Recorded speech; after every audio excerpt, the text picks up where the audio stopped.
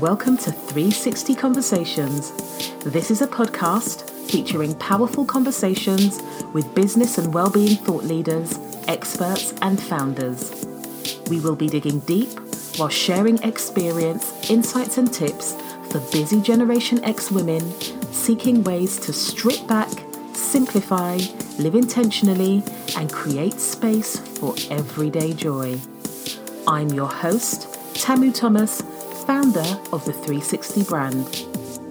I'm a life coach, speaker, writer, and podcaster too.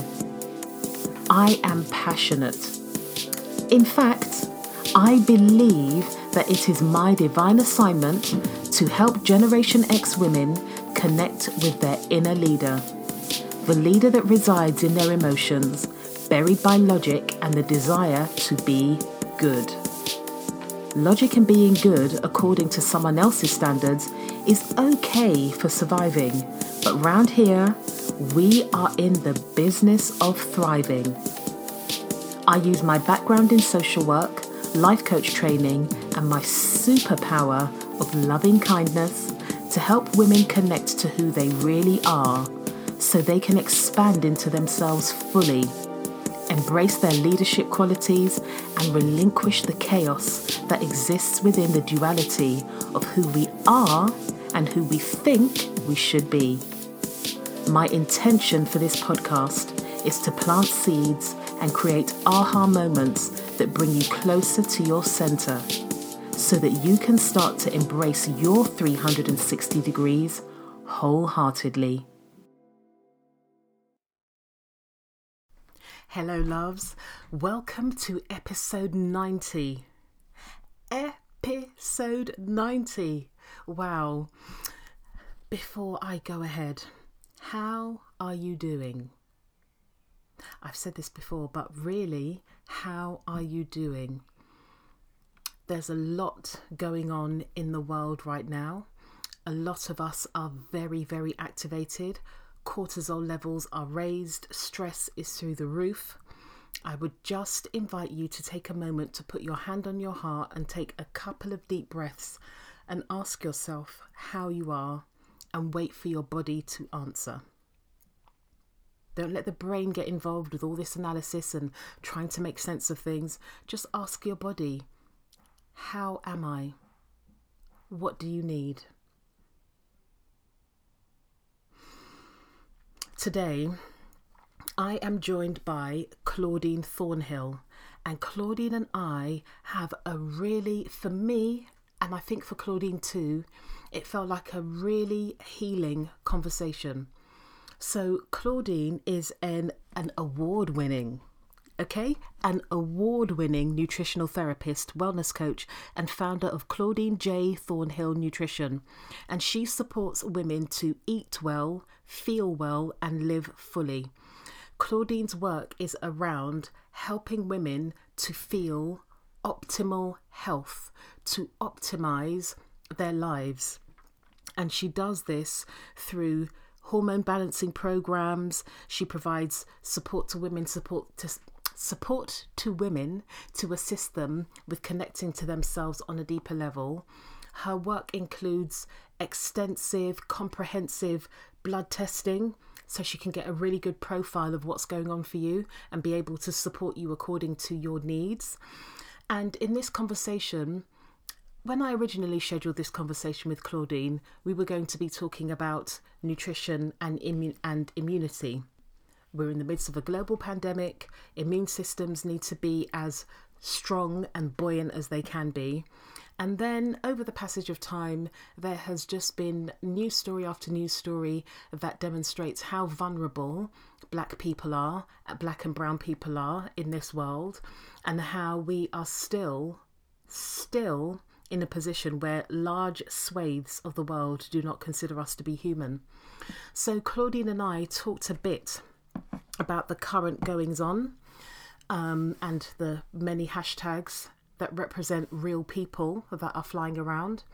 And we had a really nourishing conversation about the ways that we, Black women, particularly in professional and corporate sectors, can make ourselves ill or have made ourselves ill by the constant code switching, performing, making ourselves fit where we often don't belong, so that we can be palatable, and so that this palatability means that we won't get discounted by making people uncomfortable.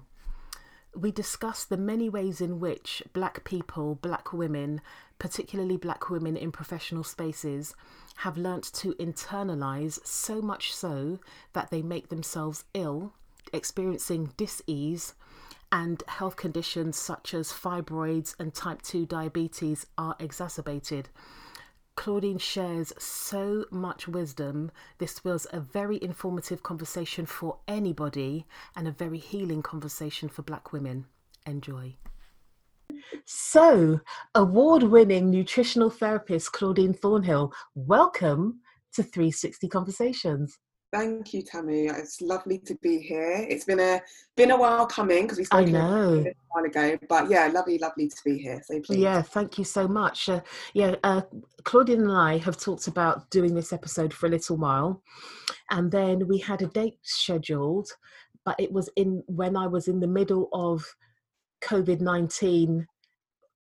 I was feeling like fast forward break, and I thought, you know what, I don't have space right now, but I feel like the time is right now. Everything happens when it's supposed to.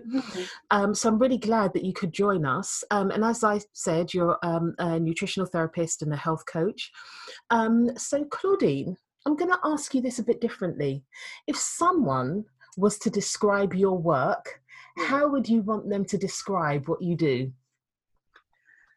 I would say essentially it comes down to supporting women to be the best that they can be, and taking an angle on that from a wellness perspective, specifically nutrition.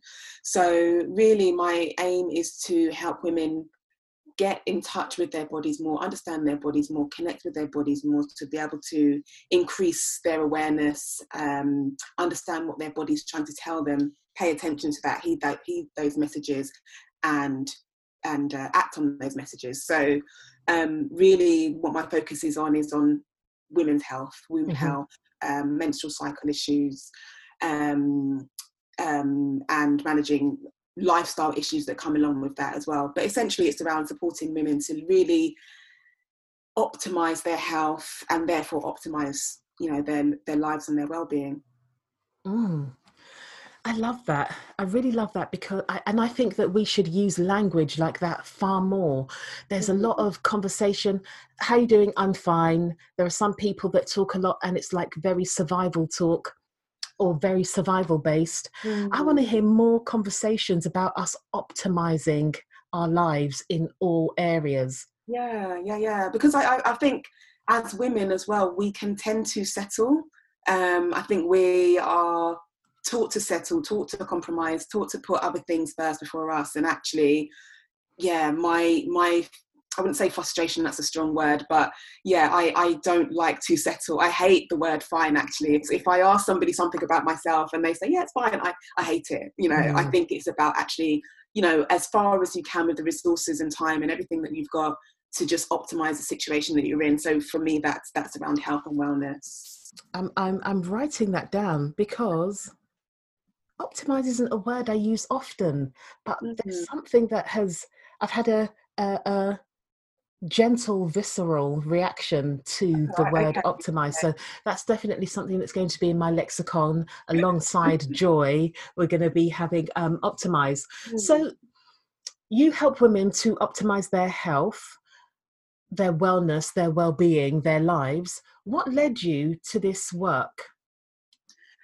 Yeah, it was a number of things. I don't think any one thing leads us to a particular path. It was a number of things. I would say one of the major influences personally that took me on a path to pay attention to my health and well-being was being diagnosed with an autoimmune condition when I was at university. So I was probably about 19 years old. Wow. So in my prime, not thinking about my health and my wellness and my body or anything, everything was kind of like ticking along nicely, and then I started to get these pus-filled spots on my back and on my legs.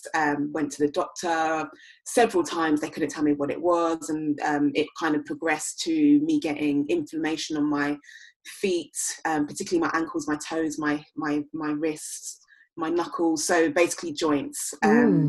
And after about, I would say it was roughly about 9 to 12 months, actually went to A&E one time as well because I just didn't know what was going on. But yeah, working within the NHS to try and get some answers around what was going on. No one could really answer the questions. And then luckily enough for me, I was under my mother's private healthcare, so I went private, and that's when I was diagnosed with an autoimmune condition that gave me symptoms of rheumatoid arthritis, and that's where the swelling in my joints and everything came from.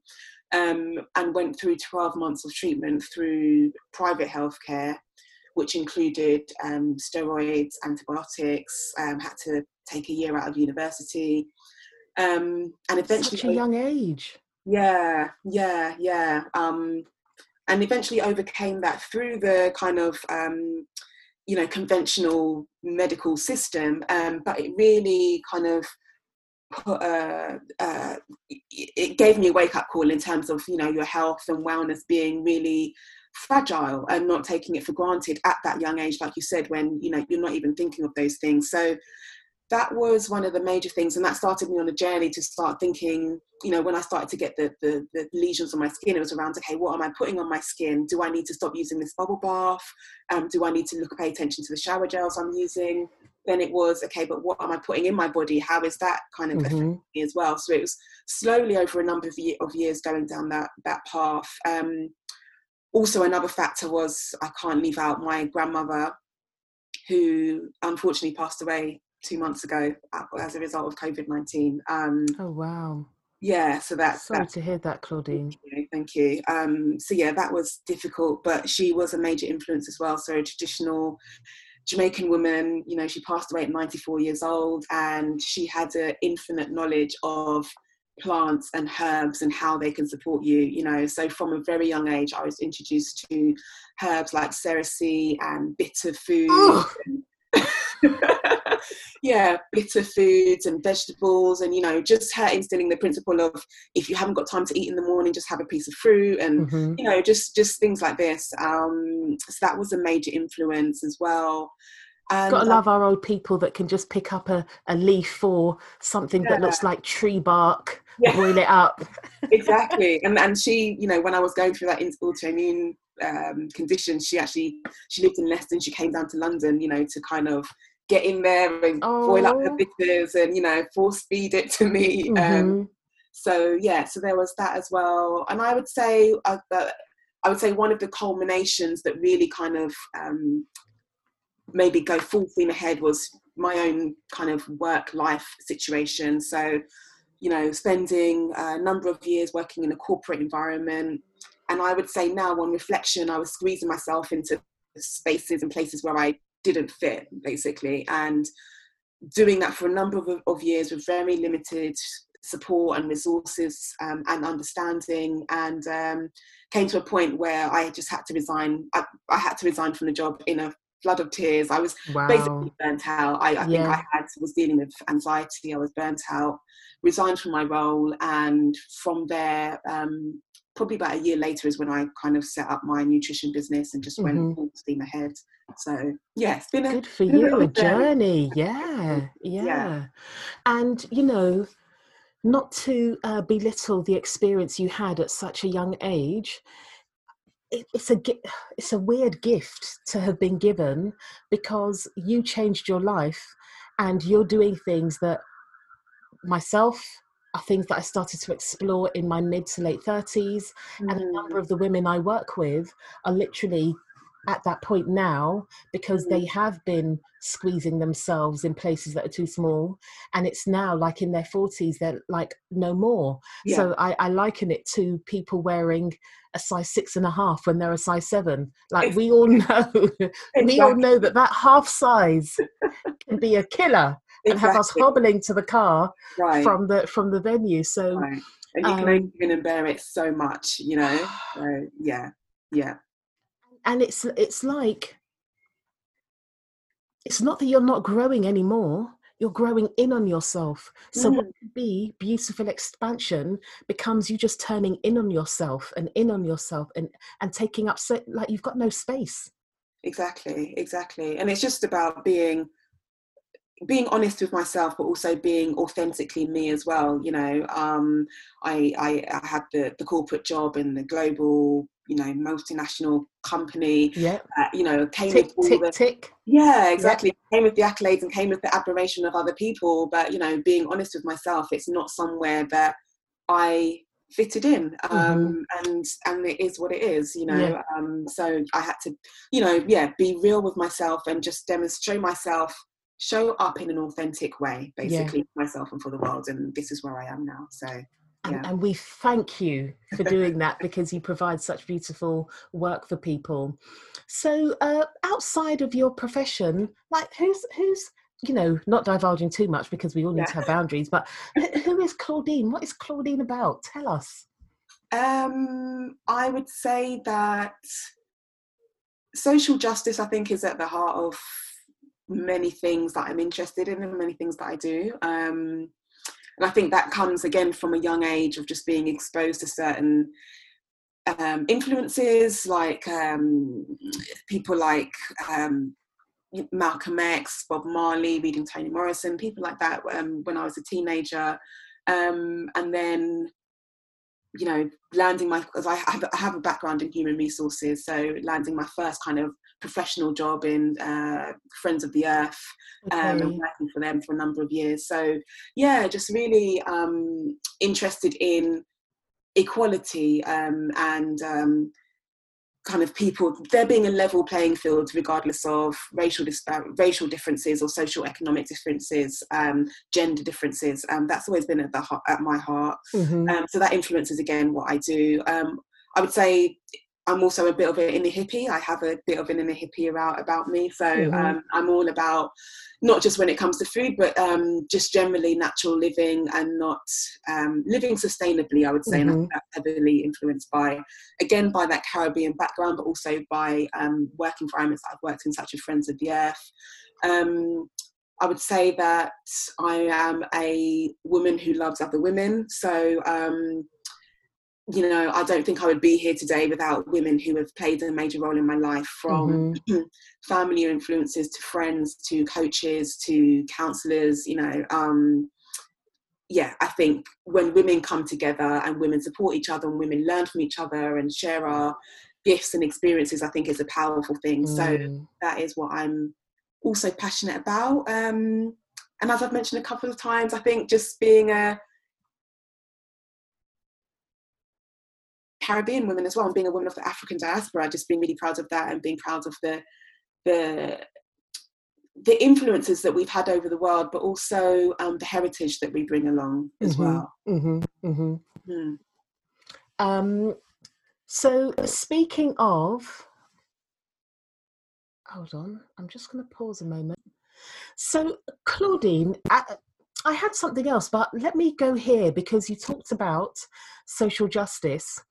And Mm. at the moment, we are living in a world whereby a number of us, and I don't know if it's a large number of us, because I know that I operate in a bit of an echo chamber, but I'm seeing a lot of people outraged in a new way, because there's been a culmination of things happen. There's been the killing of Ahmaud Arbery by two white men who almost got away with it if Yeah, it wasn't filmed in America. yeah. Then there was the police killing of Breonna Taylor, again in America.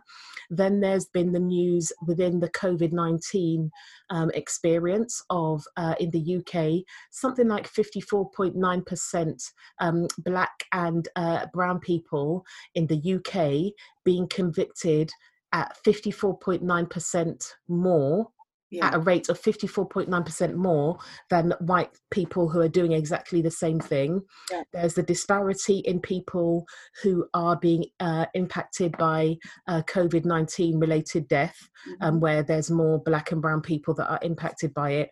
And then we had George Floyd, which was just like it wasn't the straw that broke the camel's back. It was the whole entire massive tree Yes. that snapped the camel's back for like the 6,000th time. Mm-hmm. So what the things that have happened have highlighted things that we live with all the time. And for us, it's a bit like carbon monoxide. It's not enough to kill us, but we can hear the bell ringing in the background telling us, but no one else can hear that bell unless they've come from a similar background. So a lot of us are very activated. Stress is very activated. And so some people are in their fight and flight response. Some people are having like a really low dorsal response and they're in their freeze response. How can we support ourselves with the heightened level of stress we're experiencing with food? So I'm thinking that the natural tendency, like often people say, oh, bad food, but let's call it food, immediate gratification food. Yeah. How can we support ourselves with nutrition, dealing with the amount of stress we're dealing with currently? Yeah, I mean, it's a lot that we are dealing with currently, and I think that even before the George Floyd murder happened, and I was working with clients just through COVID-19 and being in lockdown, and the stress that came with that, and clients were saying to me, "Oh, my eating patterns, totally off. Mm-hmm. I've been thrown off my food plan and whatnot." And my emphasis at that time was, number one, was being kind to ourselves. So it is understandable to an extent that people will move to instant gratification when it comes to food or when it comes to other activities, because we are in a heightened amount of stress and we're going through a level of trauma.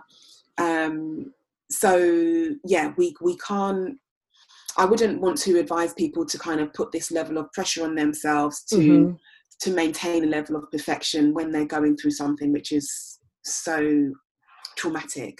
But to answer the question at the same time, I guess there will come a point for everybody when we take stock and we start to think, okay, what is it that I want to kind of learn or get out of this situation? And when it comes to that point, I would say that when we are stressed, there are a number of things that are going on. Our cognitive function is compromised. So that's around our brain health and our focus and things like that. Our immune system is compromised as well.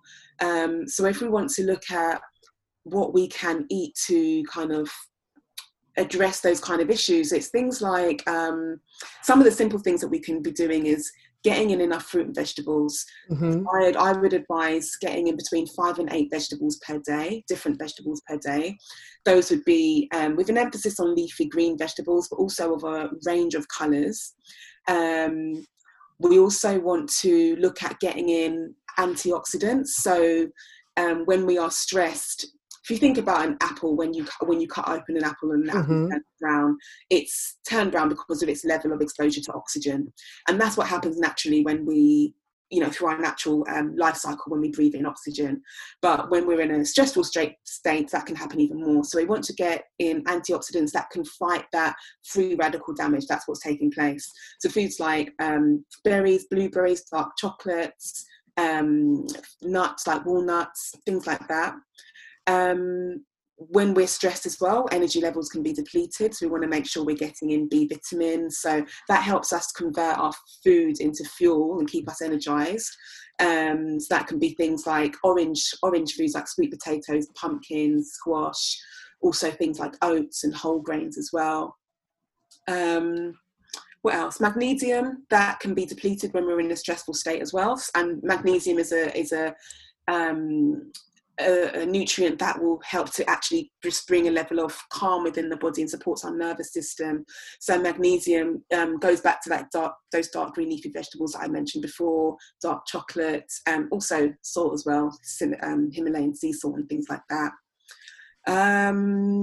What else? I'll mention just a couple more. We've got our probiotics, which most people have heard about, but our digestive system can be compromised when we're in a stressful state as well. If you think about that fight or flight response, our body isn't interested in really digesting food or absorbing nutrients. It's interested in getting away from whatever threat it perceives is in front of us. So supporting our digestive health with things like the vegetables that I mentioned before, but also probiotics and prebiotics, which will feed that healthy gut bacteria, which you'll get from vegetables as well. And another one I'll just mention is tryptophan.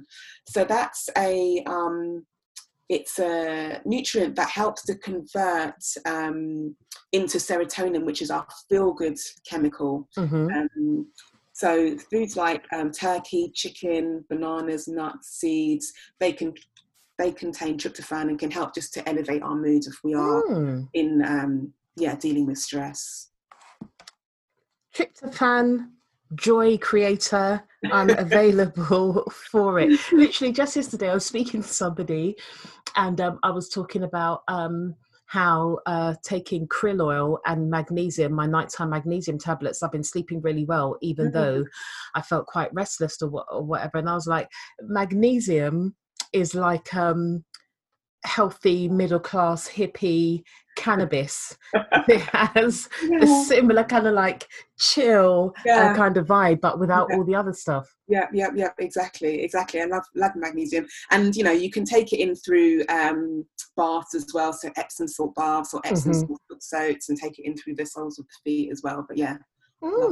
Okay, noted. Thank you. And speaking about your work, and as we're in the lane of race, a couple of years ago, my friend Leah and I, when we used to have this platform, Motherhood Reconstructed, which was about sharing the experiences of Black British mothers, we did a workshop for Black Girl Fest, and our workshop was about pregnancy, childbirth, and motherhood. And we asked Ria Thomas, who is on Instagram as the Dr. Mummy. She is a obstetrician. I think she's still doing some level of training. I don't think she's completely but she delivers babies and she's in theatre and she does all of that. She's a font of knowledge.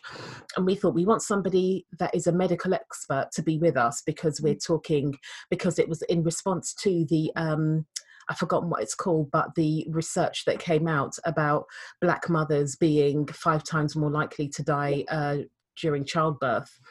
And so Ria was sharing a whole load of information about factors or illnesses, health compromises, whatever you want to call them, that Black women are more susceptible to because of our makeup. And I note that you do a lot of work with people that have things like type 2 diabetes, weight around the middle, fibroids.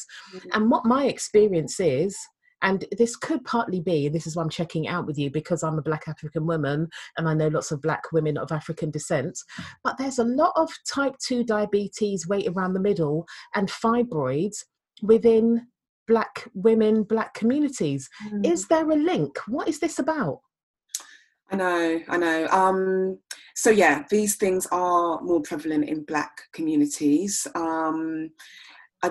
Mainstream medicine, if you were to ask a doctor, would say that they don't have all the answers, or they don't know why there is more prevalence within Black communities. But yeah, there are.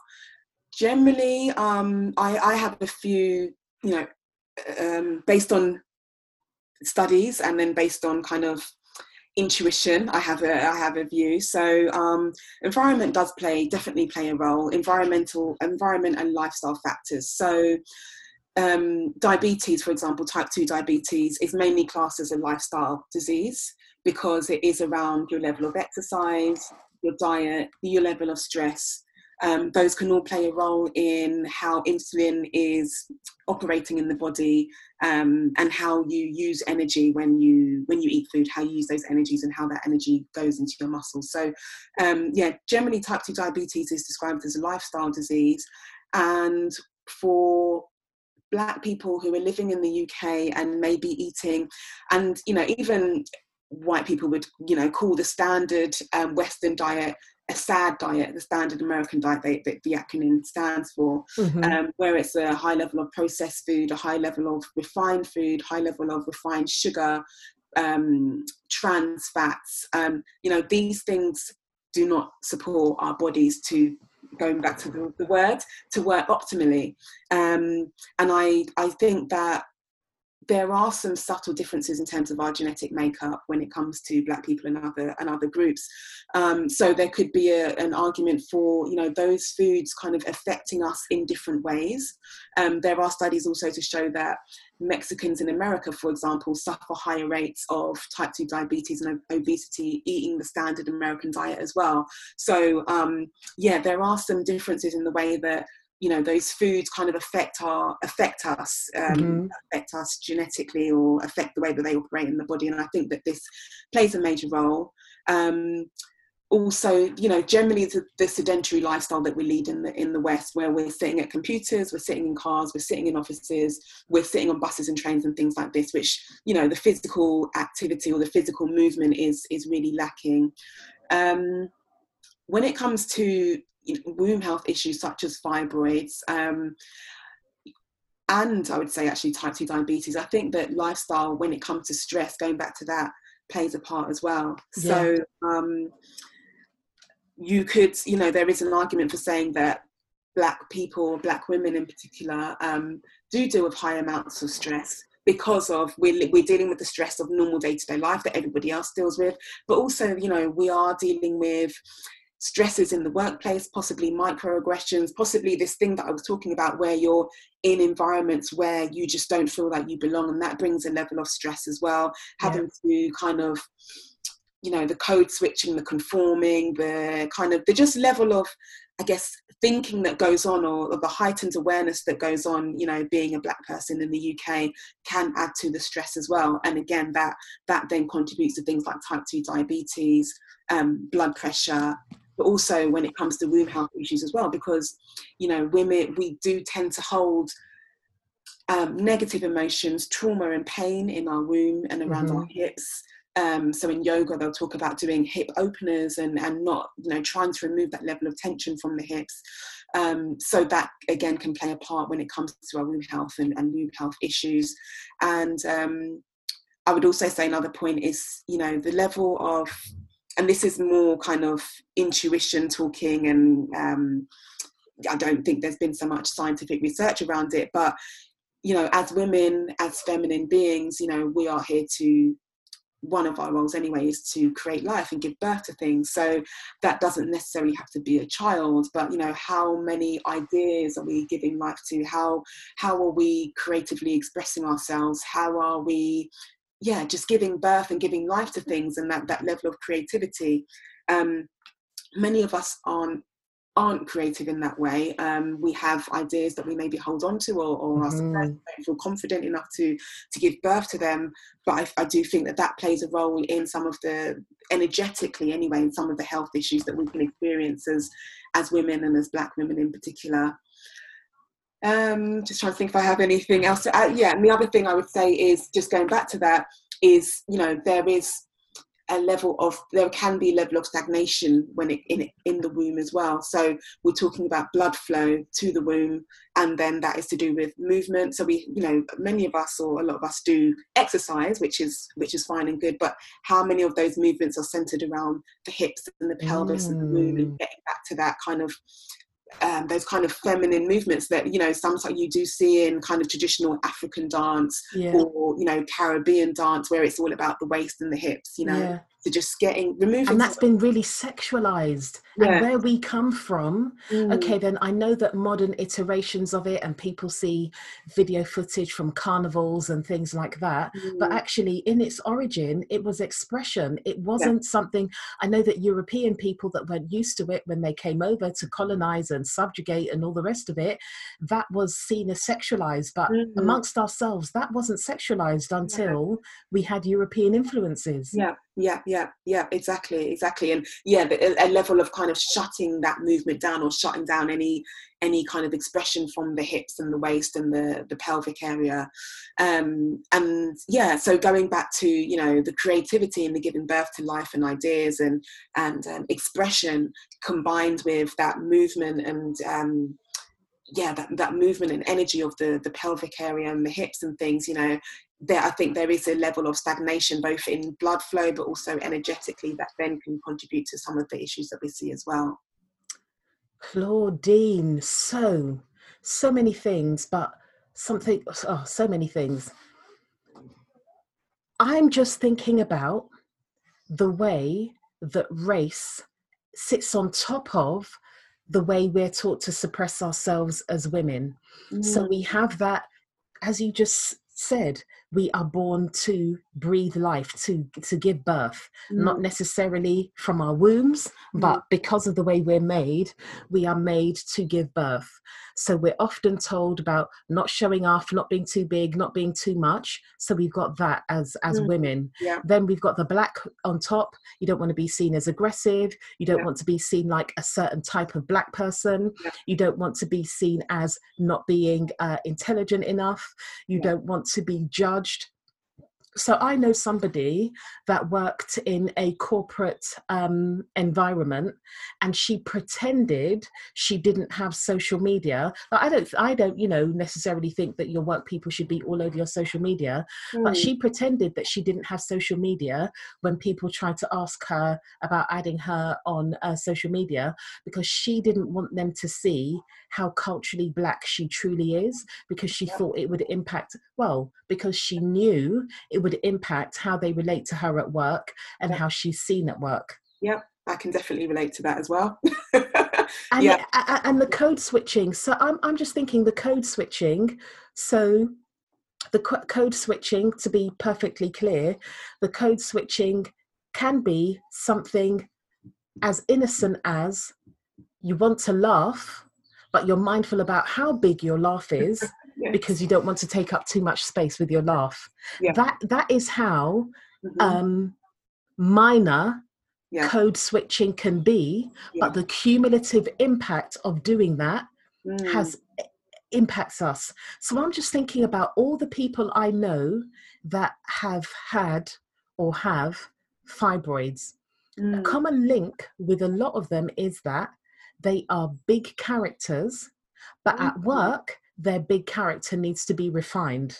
Right. So now I'm thinking, damn, those fibroids are all the laughs they hold in, all the times they wanted to speak up but spoke around the issues, all of the times that they had to be silent instead of expressing not necessarily anger, but the ways that our upset can be perceived to be anger, when that same expression in a white woman, for example, or even a Asian woman, because Asian women don't have the aggressive title that we have, holding all of that in, that's the fibroids right there. Yeah. That's it. And you know, holding it in creates a level of, although it might not be overt, but creates a level of anger, frustration, resentment, which is then the negative emotion that you can potentially be holding in your room as well, you know, which isn't helping the situation. So yeah, I mean, it's interesting. That's an interesting observation, and I think there is definitely something in that. But yeah, definitely not being able to just express yourself on a kind of practical level in various environments that we're in, but also, yes, like I said, giving birth to those creative ideas as well.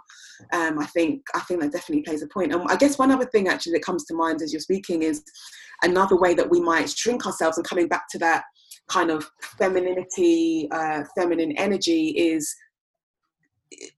I mean, I've seen it with myself and I've seen it with other people as well as Black women, is the clothes as well. You know, sometimes we might kind of not want to be perceived as you know, too sexual or as a sexual being. So therefore we'll cover up more, or we won't wear certain things, particularly in the work environment, because it might highlight the hips or the bum or the, you know, the breast and things like that. And obviously we want to always present ourselves in a professional way, but just, again, that's another thing that we have to think about consciously, you know. And even that notion of professional, what do we really mean when we say that we need to present ourselves in a professional way? Invariably, we mean that we need to present ourselves in a way that is palatable to middle class white people, really. Like that's the reality. And also with that, I was on Nova Reid's podcast in conversation with Nova Reid, and we were talking about the way that we Black and brown people have internalized white supremacy and then judge ourselves harshly in that way. So there are I will even think, fess up time, own up time.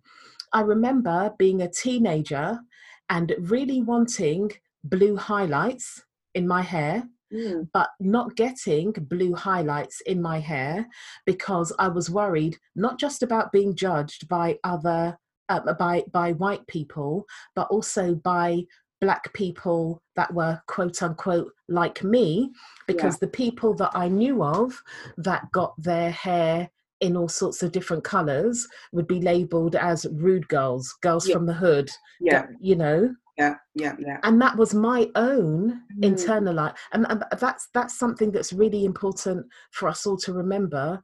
White supremacy is so gigantic and has been going on for so long. The first slave ships arrived in the 1600s. There has been all that time to embed this notion of a racial hierarchy. So we also have to unlearn and relearn our own ways. Definitely. And what you've said actually reminds me of two situations actually when I was in the corporate environment where I really had those conversations with myself about, not being too much, not being too, and I'm using quotation mark here, but too Black, and I remember having a conversation with an Asian colleague, and she used to wear these lovely, fabulous clothes, red lipstick in the office, she just looked amazing, and she didn't conform to that corporate kind of look. And I used to say to her, oh my God, I love your style. She goes, well, you could, if you wanted to dress like I do, you could do it as well. And I said, no, I can't do the red lips. It'll be too much, And she was my accountability partner to say, Claudine, if you want to wear your red lips, wear your red lips, And then I remember being in another meeting with actually someone who was going for partner of the firm, and it was a white lady. And I remember looking at her nails, and this woman had the longest nails of the brightest colours. And I thought to myself, I could never, that perception, or my worries about the perception, would be the, typical Black girl wearing the long nails and whatnot. But this woman went for a partner, and she you could tell she was a bit of a flamboyant character anyway, but there was no concerns for her around, the type of nails she had. So she had the privilege of being flamboyant. Yes. Flamboyant. I know for sure when prior to working in social work, even when I worked in a record company where flamboyance was encouraged, Black people's flamboyance had to be a certain type of flamboyance so that you were not regarded as being some kind of rude girl, aggressive. Right. So your flamboyance, a flamboyant hippie, great. A flamboyant person wearing lots of gold and perhaps having a gold tooth or something like that. A white or Asian person could have that level of flamboyance, but for a Black person, that level of flamboyance was really challenging to have, not just because of how we thought we were going to be perceived, also about the judgments that are made when you walk into a room. Like I know for certain, and this is the way like the microaggressions and that invisible carbon monoxide alarm bell I talk about, I know that when I walk into a room, people, even Black people, try to suss out what, in air quotes, type of Black person I am. Yeah. And then decide whether or not they feel safe around me. I know it. Yeah. I've had those experiences whereby people have said things like, you're so well spoken, or your vocabulary is so broad, or classic. As a social worker, I was forever in like my favorite court, Royal Court of Justice. Lots of our high court cases were there. And I remember all the time, and actually getting to a point where I enjoyed it, where judges and barristers for the opposition looked at me walking up with my afro. Sometimes I had like a secret bit of sparkle, like maybe one of the inner pleats of my skirt had a bright colour or sequins or something, like I sneaked it in. Yeah. And they would look settled. They would look content. They would almost look like, I'm not sure that this was the person that actually authored the report, that the psychologist, psychiatrist, or whichever other expert asked me for permission to cut and paste into their report.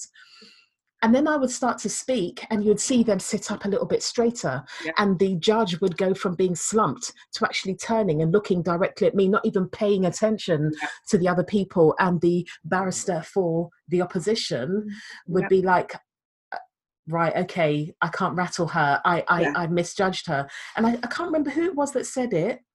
I think it was Oprah Winfrey, who said something along the lines of, one of the biggest gifts she has had is at being underestimated. But that being underestimated, whilst the pettiness in me enjoyed showing them that I know what I'm made of, it's also grueling and it also wears you down. Yes, definitely. It impacted my immune system for sure. It was part of a cocktail that suppressed my immune system 100%. Yeah. Because it feels like it's a constant battle to actually to prove yourself and to prove your worth, you know. So, yeah. Claudine, right? So Claudine, not proving, but let's look at this as expressing. Claudine, what has been the proudest moment in running your business? No holding back, full expression. Okay. So number one, I would say, was winning the Precious Award last year.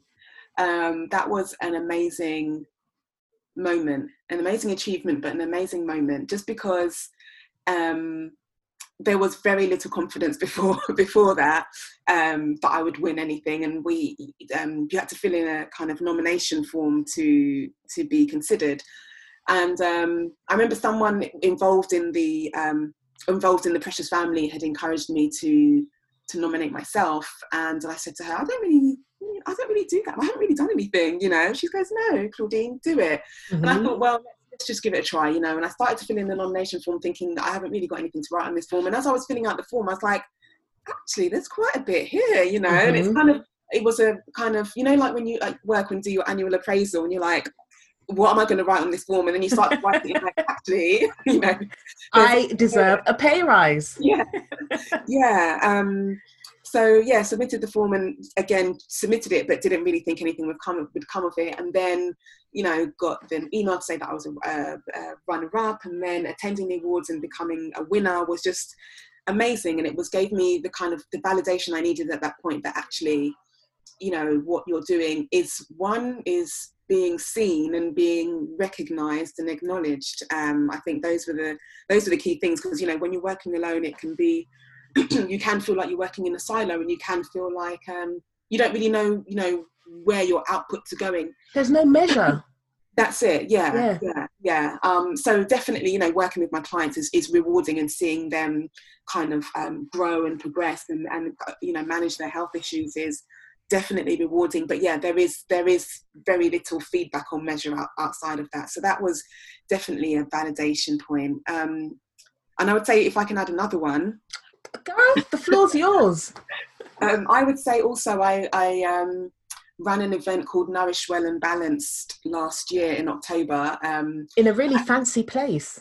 Yes, yeah, it was in a space in East India near Canary Wharf, the 9th floor of a beautiful building, lots of natural light, lots of soft, comfy sofas.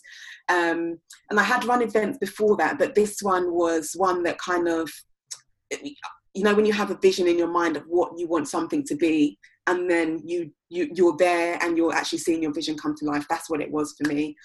So I had a beautiful building. I had some lovely women that came along to support. I had lovely women involved. I had a yoga teacher, I had a life coach, I had someone who does Reiki and energetic healing. And we had catering, we had goodie bags, that were from sponsors. So it was just my vision kind of come to life, and it was challenging as well because I was working with somebody else on it, and we decided that she wouldn't be involved anymore. So it came to a point like maybe a week before the event where I was thinking, I was going to say one word, but I'm not going to say it. Dan, I need to sell this amount of tickets for this event to be viable, and really had to step out of my comfort zone and go hard with marketing and, just reaching out to people and things. And, to be able to come out of it the other end and actually fulfill the vision that I had, it made me feel really, really proud.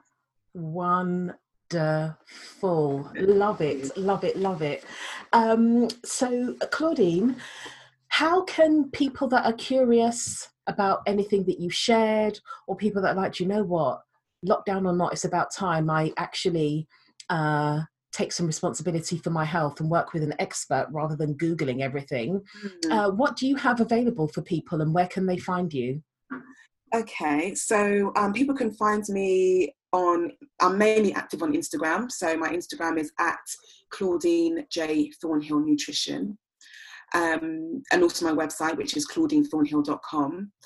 In terms of what I've got coming up, I have been inspired by recent events with the George Floyd murder, and looking at how I can better serve community. So one thing I'm working on is a hormone balancing recipe book that people can just download from my website for free. So I'm kind of getting stuck into that right now. So that should be available on my website to download, and I'll probably put it on my social media as well so that people can download. When you do, send me the link and I'll update the show notes so anybody that's coming to this later on can download too. Yeah. And then also, and this is the first time I'm kind of saying this out loud and putting it out there,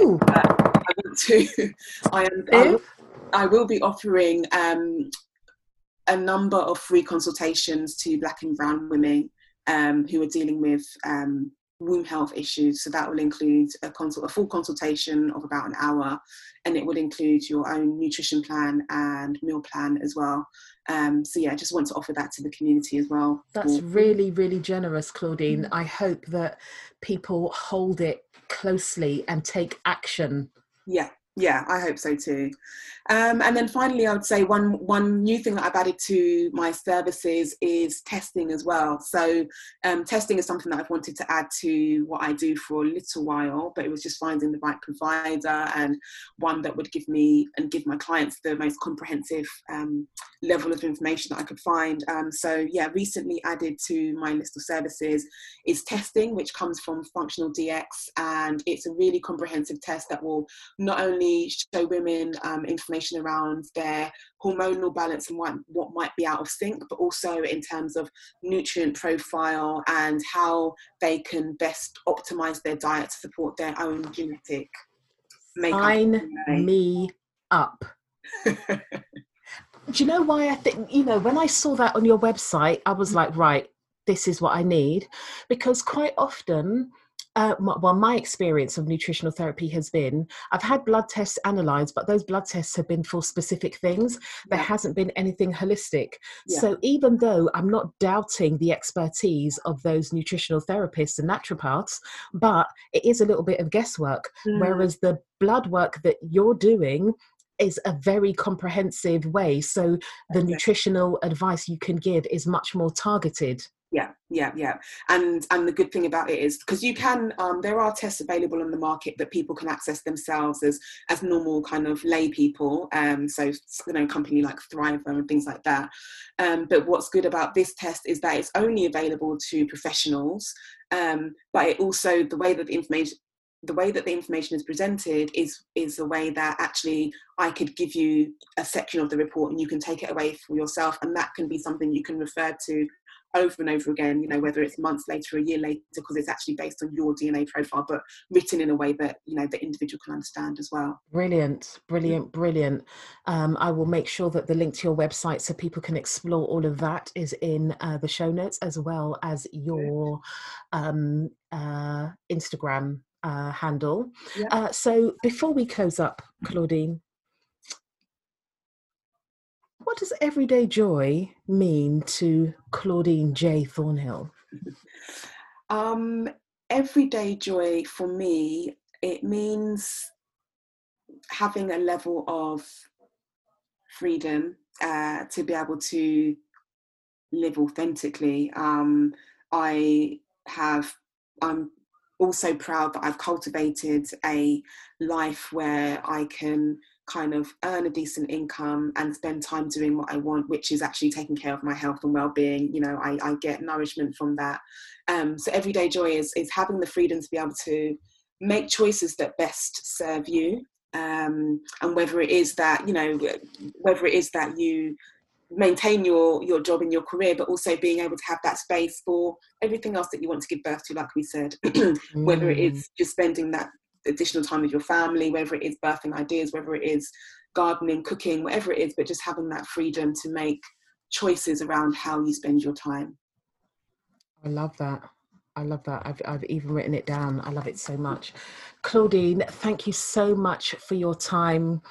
This has been informative. It's felt really comforting. It's really, especially with what we're experiencing at the moment, it's really lovely to be able to have a conversation that speaks to the issue without activating. It's actually been like quite a comforting, healing conversation. So thank you so very much. It was a lovely conversation. Thank you for having me on. I was glad to be here. Thank you. Brilliant. Claudine, thank you so much. Take care. You too. Bye. Bye. Thank you for listening to 360 Conversations. I appreciate you sharing your precious time with my guest and I. I hope you found the episode useful. I'd be so grateful if you could rate and review my podcast. Like an increasing number of our digital experiences, the algorithms rule. Your feedback will assist me reaching a wider audience, and I'd really love to have more women being privy to or joining these conversations. The feedback I get following each episode is beautiful and tells me more women could benefit. As always, I'd love to keep the conversation going. You can join me by commenting on the podcast show notes on my website or via social media at Live360. I hope to engage with you soon. Podcast produced by me, Tamu Thomas. Podcast music produced by James Anderson. Take care.